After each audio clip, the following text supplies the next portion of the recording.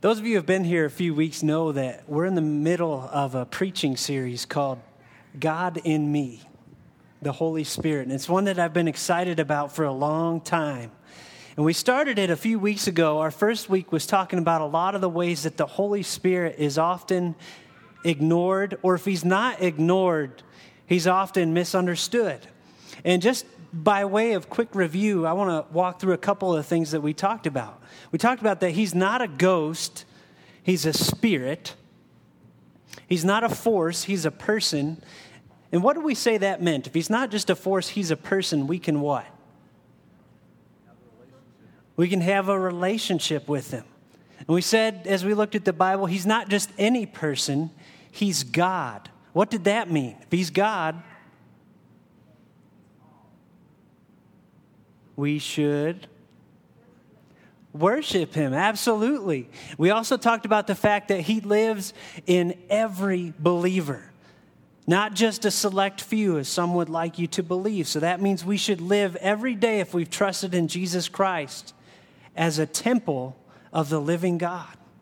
We are temples of the living God if we've trusted in him. And last we talked about how he brings three spiritual realities into our lives. And we say that humbly because he brings a lot of realities. But as we look at the Bible, and we looked at one verse in particular, 2 Corinthians, if you can pull that up for us, Misty. Chapter 1, verse 21 and 22, it says, he put his spirit in our hearts. And we said we're going to use that word put as sort of an outline for some of this series, some of the realities that he brings into our lives. And tonight we're going to focus on the first one, power. In a couple weeks we'll talk about how he brings unity, and then we'll talk about how he brings truth. But tonight we want to zoom in on the power that the Holy Spirit brings into our lives. Anybody excited about that? Good. You know, when I think about power this week, I was telling Mark before service tonight, and Matt and Jim's not here, a couple guys on my softball team, that Tuesday night there was some power in the major league. Josh Hamilton of the Texas Rangers had one of the most historic games ever. He hit 4 home runs in one game. In his 5th at bat, he got a double. Only 15 other players have done that in the 100-plus years that baseball's been around. Aaron told me that more pitchers have pitched perfect games, that's where they get 27 outs in a row, than have hit that many home runs in a game. That's a lot of power. Now, it was driven home to me in an extra close-to-home kind of way, because that same night I was playing D-League softball with our softball team, and I went 0 for 4. So while I was going 0 for 4 in D-League softball, Josh Hamilton was hitting 4 home runs in the major leagues. I thought, wow, that is some serious power. And some of you guys have heard this story in a few different ways, but I had to bring it back for this series on the Holy Spirit because it's so appropriate. I want you to imagine if you're at one of those Rangers games and Josh Hamilton says to you, hey, I'm going to give you my jersey, my hat, and my glove, and I want you to go out and play in my place tonight. Some of us, depending on how big of baseball fans we are, might think, hey, that'd be really awesome. I'd love to get in a Major League Baseball game. But we all know that the reality of the matter is that probably 99.9% of us, if not more, would go in there, and we probably wouldn't even have time to move the bat by the time the ball hit the catcher's mitt. And we'd go 0 for 5, right? Most of us. If you're different, you let me know afterwards. That's what I would do. But what if Josh Hamilton came to you and said, hey, not only am I going to let you take my spot in the game, I'm actually going to enter into you. And I'm going to give you my reaction time towards that baseball when it comes in. I'm going to give you my wrist swing. I'm going to give you my speed, my agility, my power. Then all of a sudden, you know what? There's a really good shot. You and I might hit 4 home runs as well. And where I want to go with this idea of the Holy Spirit's power in our lives tonight is that's what God does for us. Because he knows that if we were just to trust in Jesus and then go out there and try to face the pitches that the world, the flesh, and the devil throw at us on a daily basis on our own, we'd go 0 for the season. We go 0 for our career. And not just the world, flesh, and the devil. Even the things that God wants our life to look like. God himself.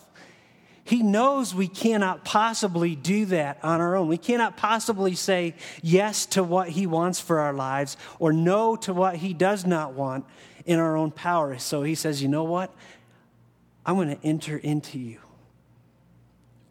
The Holy Spirit, as God enters into us and gives us the power we need to live the life of Christ that God longs for us to live. Isn't that awesome? And you say, well, what kind of power are we talking about?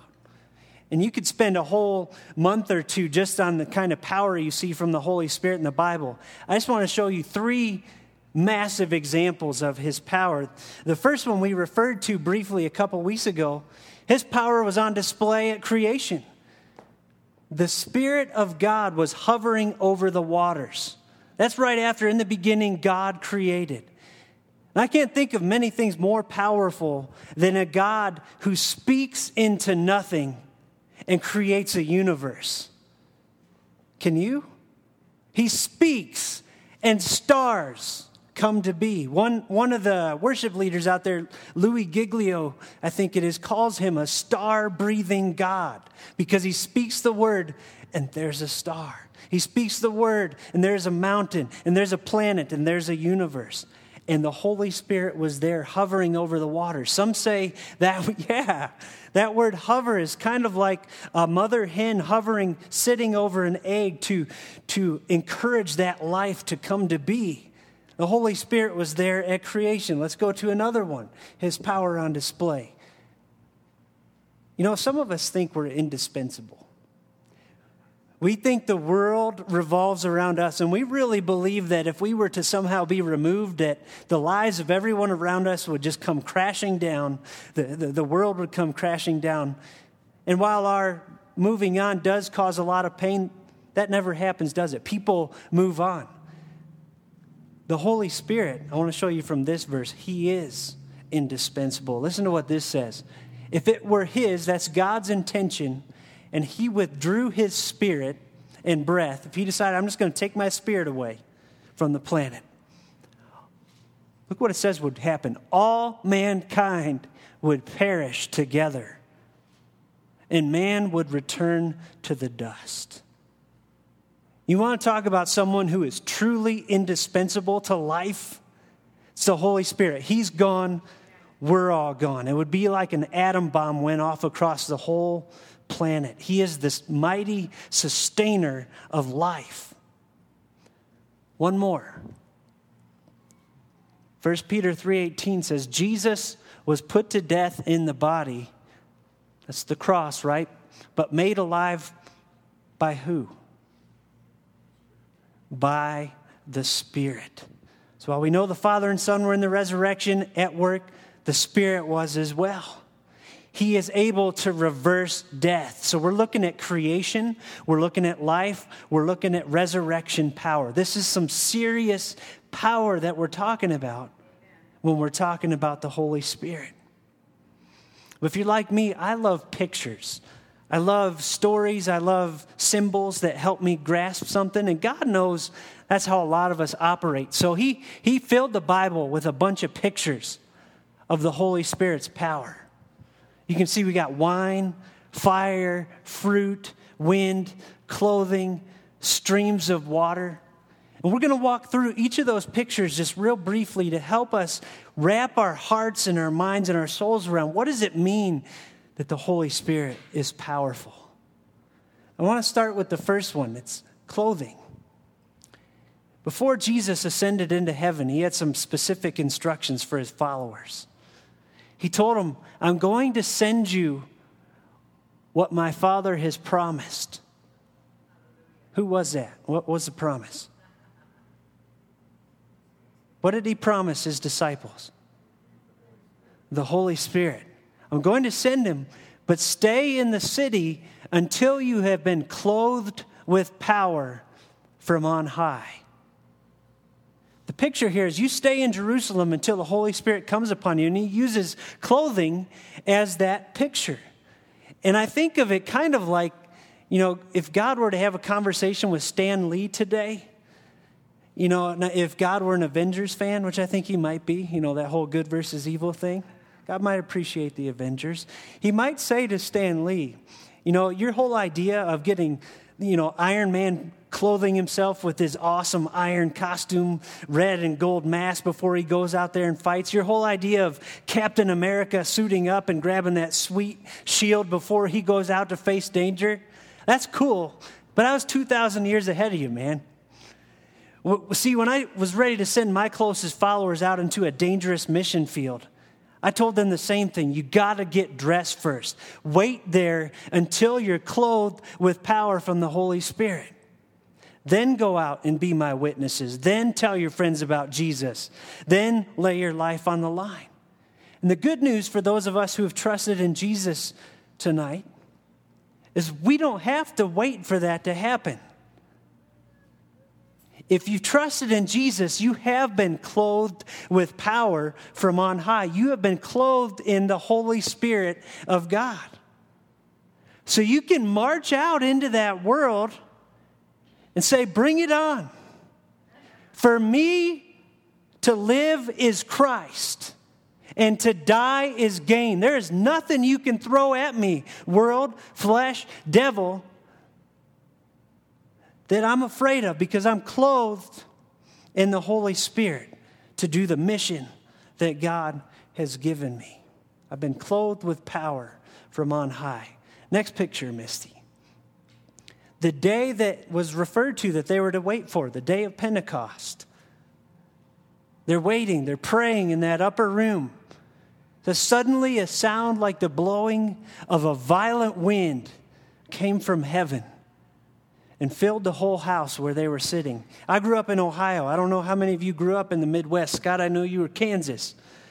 I know that sound of rushing wind when a tornado or a storm is coming through. It's unmistakable, that, and I can't imagine being there that day to hear that violent wind. It says they saw what seemed to be tongues of fire that separated and came to rest on each of them. All of them were filled with the Holy Spirit and began to speak in other tongues. And I want to look at those two pictures of fire and wind. And fire throughout the Bible is always symbolic of a God who is powerful and a God who is holy. And wind from Jesus' own mouth in John chapter 3 is symbolic of the fact that the Holy Spirit, he goes wherever he wants to go. And he leads us wherever he wants to lead us. So I'm looking at this as an Arizona guy now who's lived in Arizona for 10 years, a decade. And I've seen a number of wildfires go through. And here's what I'm thinking. If fire is a picture of power and wind is a picture that it goes wherever he wants to go, I'm thinking of wildfire scenarios. What happens in a wildfire? Yes, a wildfire takes normal grass, normal wood, and when fire and wind are introduced to that otherwise harmless grass, harmless wood, it allows it to have an explosive, wide impact on our state for miles and miles and miles and acres and acres and acres. And I'm seeing a parallel here. These are normal men and women in this upper room. But when they're combined with the power of the Holy Spirit upon them, they're empowered, they're enabled, just like that normal wood and that normal grass. These normal people are empowered and enabled to make an explosive, wide impact on our world for Jesus Christ. Amen? And you saw it right with this first group of people, how quickly it began to spread. And I wonder if we still believe that we have that kind of explosive capability in this room tonight. If we have the Holy Spirit, yes, we're normal people, but we've been empowered by God to make an explosive impact on our world. I hope we're not settling for less than that. Next picture. In a Baptist church, we're going to talk about wine tonight. Because Paul does. Ephesians 5:18 says, "Do not get drunk on wine, which leads to debauchery or wild living. Instead, be filled with the Spirit." Now, Paul's using literary form here called parallelism, where there's one line and then there's a line after it, and they both have some things in common. So I want to look at the first line, which says, do not get drunk on wine. Now, what happens when somebody gets drunk on wine or another substance? Huh? Yeah, they get loose and wild. What did you say? They lose their judgment. These are good. This is not what I'm going for this parallel. These are both true. Nobody's wrong. Huh? That's the word. They are controlled by that substance. Matt told me a story one time. He's a paramedic, so he has always got good stories. Thanksgiving and Christmas is never boring at our house. He told me of a time he was at the intersection of 89 and 89A. Major traffic area. He wasn't there at first. He was there because their ambulance got a call. But somebody called in and said there was a guy running around in circles in the intersection, banging on people's windshields and windows. Like a crazed man. So these guys show up, and Matt said he put the guy in the back of the ambulance, and the guy says, you know that spice stuff everybody's talking about? And then the guy starts licking his blanket in the back of the ambulance, Matt told me. He's sitting there. You know that spice stuff? Tell the kids not to do that. That's what I did. It really messed you up good. He's in the back of an ambulance doing things that he would never do in his normal state of mind because he's controlled by that substance. The parallel then, instead be filled with the Spirit. Don't be controlled by wine. The parallel here is be controlled by the Spirit. Just like the person who's drunk or on spice will do things unnatural to himself when he's in that state, the person who is controlled by the Spirit will do things that are unnatural in their normal state. And I'm not talking about things like running around in intersections and licking blankets. I am talking about things like, hey, God, if you're calling me to give up half of my tax return to help that lady down the street who's in need, okay. Something other people will look at and say, you're nuts, man. Or, okay, God, I'll talk to my boss about Jesus because you've opened this door. Even though I know it may cost me my job, I'll talk to him. Or kids that are in school, maybe even adults in the workplace. I will hang out with that person who's an outcast at school or in the office, regardless of what my friends think, because that's what Jesus would do. We start to do things that naturally we wouldn't do when we're controlled by the Spirit. One other thought on this verse here. The idea is not somehow that we can get more of the Spirit. Because we get all the Spirit we're going to get when we're saved. The idea is that He gets more of us as we say yes again and again and again. While His presence, His clothing in our lives never leaves, this feeling can come and go. And we'll talk about how that is in a little bit. This is something we got to hold on to. And we'll talk about how we can get in the way of this process in our lives. Water, streams of living water. If anyone is thirsty, we talked about being thirsty last week. Let him come to me and drink. This is Jesus talking. Whoever believes in me, as the scripture has said, streams of living water will flow from within him. By this he meant the Spirit, whom those who believed in him were later to receive. Up to that time, the Spirit had not been given. Now, what do you think of when you think of streams of living water? Refreshment. That's the first image that comes to my mind, too. I think of refreshment, and I think of power. Niagara Falls. When I hear stream, and you see them around here, when that snow melts and that water comes rushing down through the mountains, it's rushing fast in many cases. I hear refreshment and I hear power. And I think about this one. I had a professor in Bible college who used to tell us all, listen, whether it's what you learn about the Bible or the blessings, the refreshment that the Holy Spirit brings into your lives, you've all got a choice.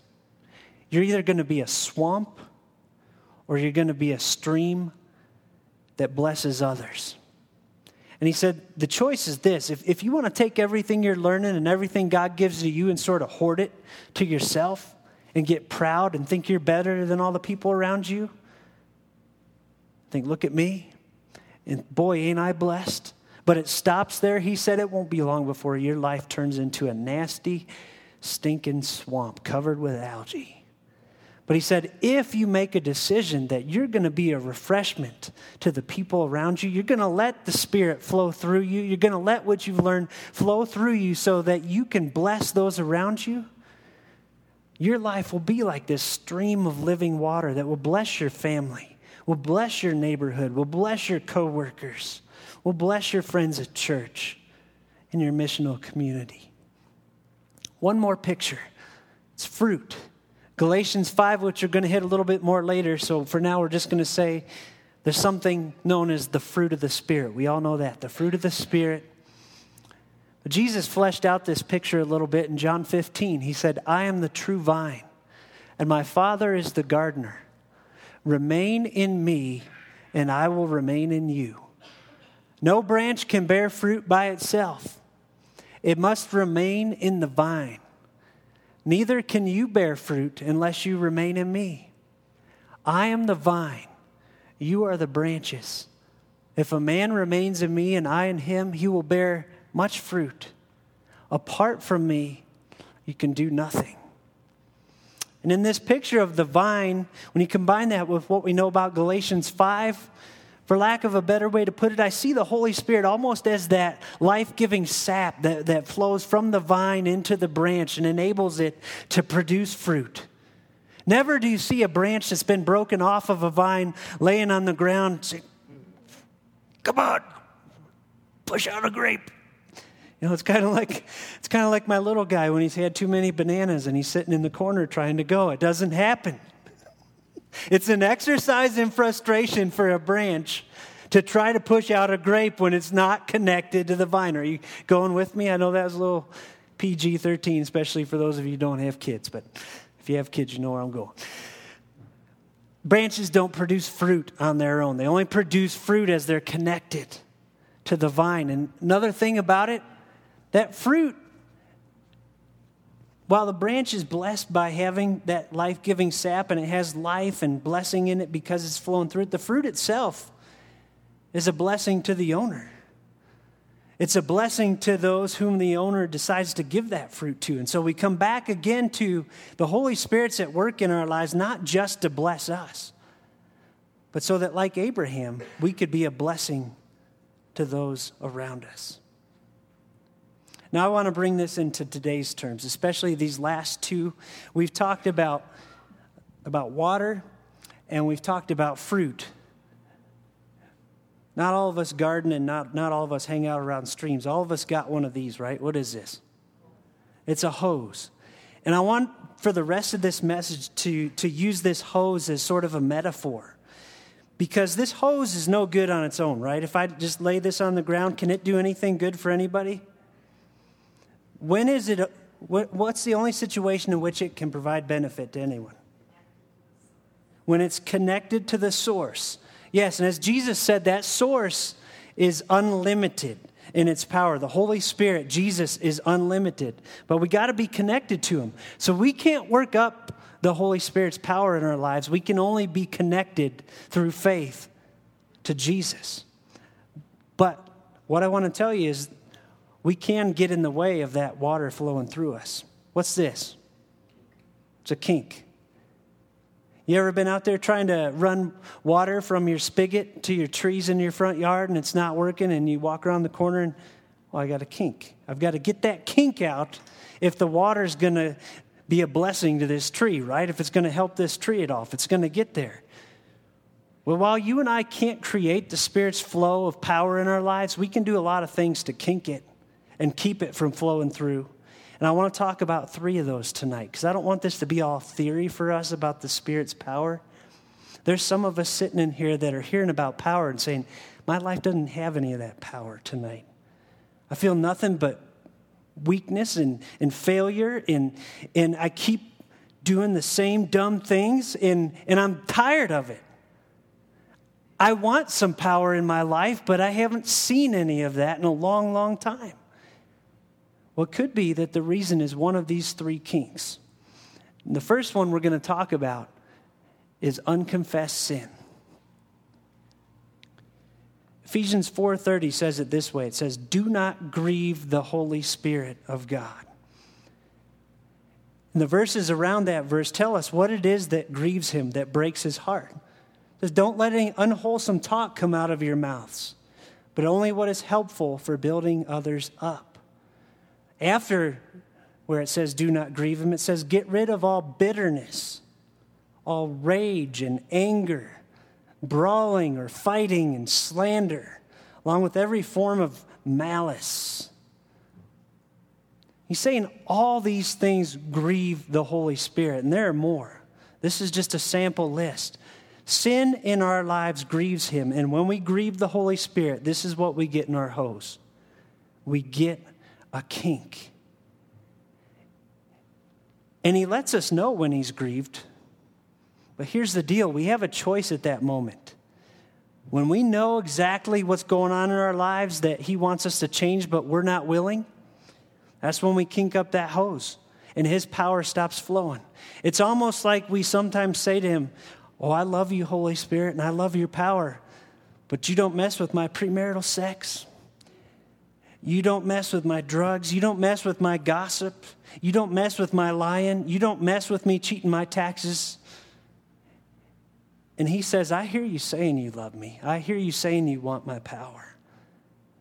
You'll get it when you're ready to admit that you're wrong on that sin I've been talking to you about.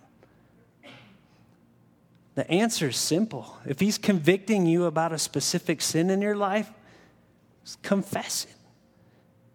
If you've trusted in Jesus already, if you've trusted in his death on the cross and his resurrection in your place to make you right with God, we still, from time to time, not to save our salvation, but to have that relationship in good order, have to do what 1 John 1:9 says. If we confess our sins, he is faithful and just and will forgive us our sins and purify us from all unrighteousness. We close the channels of communication and power with God our Father. He's still our Father. We're still his son or daughter. But until we say, yes, God, you're right, I'm sorry. Help me to walk away from that sin. We got this kink. The moment you do that, that kink is removed. Doesn't have to be 2 years from now. It can be tonight. The next kink in the hose that we sometimes run into is saying no to God. And the verse that we get this from is in 1 Thessalonians 5:19, which says, do not put out the Spirit's fire. I love the way that verse says it, because we all know when we've been at those moments where the Spirit is burning in our hearts, and we know darn well what we need to do. We know we need to speak the name of Jesus in the life of that friend on the spot right there, because he's just driving us, you feel it inside, he's driving us crazy. Don't say no to what the Holy Spirit's calling you to do. He's calling you to give something to a friend. He's calling you to quit your job and go to another country, to quit your job and go to another place right here that he's tugging you to that pays less because he wants to use you. You name it. If you say no to him, it's like putting out that fire. The solution, like the first one, is simple. Stop saying no. Stop saying no and say, yes, God. Yes, Holy Spirit. I will talk to that person. I will go to that country. I will cross the street and talk to that neighbor. I will go to my wife and say I'm sorry, or my husband. I will take my role as a parent more seriously. I will, whatever he's been tugging at you to do that you've been saying no to, say yes and open that kink. The last one, depending on yourself. A lot of us start with trust in Jesus, and then we look at all of his commands and we just grit our teeth and say, I'm going to do this in my own power. And like we talked about at the beginning with the baseball game, that's a recipe for going 0 for the season. The answer is to depend on the Holy Spirit. And he gives us a great metaphor in Galatians 5 for what this depending looks like. Galatians 5:16 says, "Walk by the Spirit, and you will not carry out the desire of the flesh." Walking is a great word picture here because by definition, walking is an act of faith. I want you to see something. As I'm walking down the street or down this aisle here, when I lift this foot up and I lean forward, I'm counting on putting all my weight on this foot as I put it down. I'm trusting this foot to hold me up for this next step. It's really a step of faith. So I'm going to trust it, and I put all my weight on that, and then I do that again and again and again. And as I keep trusting in those feet, I'm walking. That's why he uses this picture. This trusting in the Spirit is not a one-time decision where we say, okay, I'll do it your way. It's a moment-by-moment choice that I'm going to depend on you and you alone to give me the power in my marriage, in my neighborhood, wherever you've placed me to be faithful. I'm counting on you. And you say, how do I know if I'm depending on myself or if I'm depending on the Spirit? And I've thought of a couple ways that I've seen in my own life. There's a really good chance I'm depending on myself if I'm worrying a lot about a situation. Jesus said, don't worry. So if I'm ignoring that and worrying anyway, it's kind of saying, I know you said that, but I really don't believe you got this. I got it. So I got to worry if this is going to get handled. That's depending on me. If I'm not sleeping well regularly, and I'm not saying you're unspiritual if you have a night up, because sometimes God keeps us up and we need to spend time praying and seeking him. But if I'm up and worrying night after night after night and I'm not resting, that's probably a good sign that I'm not walking in the Spirit. I'm trusting me. What about if I'm ignoring my quiet time? If all of a sudden I look over the course of a couple weeks and I haven't prayed for 2 weeks, or I haven't read my Bible for 2 weeks, I could tell you till I'm blue in the face, I believe I'm desperately dependent on God. But if I haven't asked him for his help for 2 weeks, I ain't desperately dependent on him. I am, but I don't realize it. I'm dependent on me and me alone. So signs that we're depending on him. I am praying. I'm desperately praying. I'm in his word saying, Holy Spirit, show me what I need to know for this. I'm taking radical steps of obedience because I know he's calling me to do them, even if it goes against my common sense. Because I'm dependent on him, not this. And it's not to say you shut this off, but there's times we all know where we know what he's calling us to do, and we can't figure out how it all works. And we got a choice to make. Is my brain my God, or is God my God? He gives us lists of what our lives look like if we're dependent on ourselves or depending on him. This is a list of living in the flesh or depending on yourself. Immorality, impurity, sensuality, those are all the sexual sins. You throw pornography, premarital sex, affairs, where your mind goes, the shows you watch that are sexually charged, idolatry, sorcery,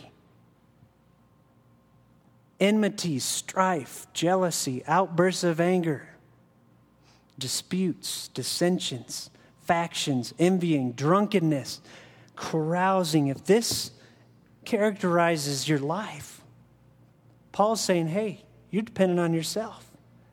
You're living on your own strength.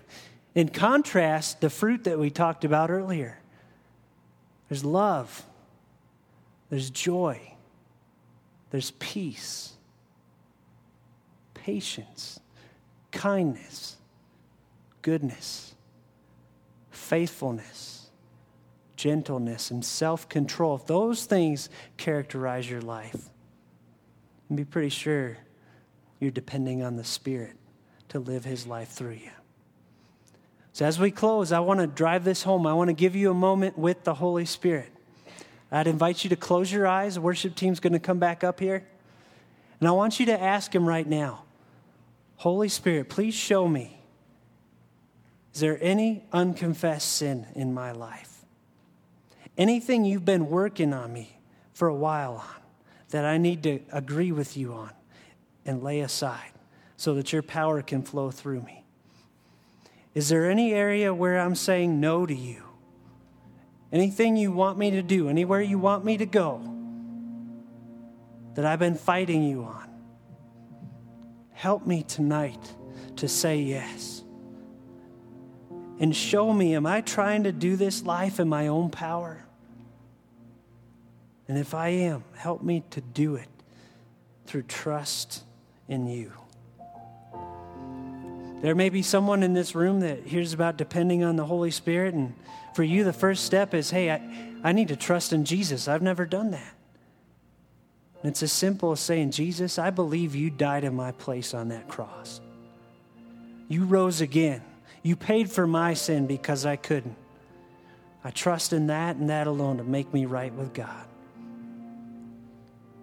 If you prayed that, we'd love to talk with you. Lord, I pray that your Holy Spirit would move in this room. There's probably some kinks that need to come out tonight, some sin that's been held on to for too long,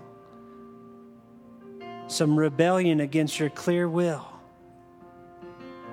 some trying to do it on our own, Lord. Help us not to see this as giving up something good by confessing or saying yes or depending on you, but to see it as grabbing onto that full, powerful, supernatural life you want for us. Sometimes we settle for mediocrity. Lord, help us to say yes to you. In Jesus' name, amen.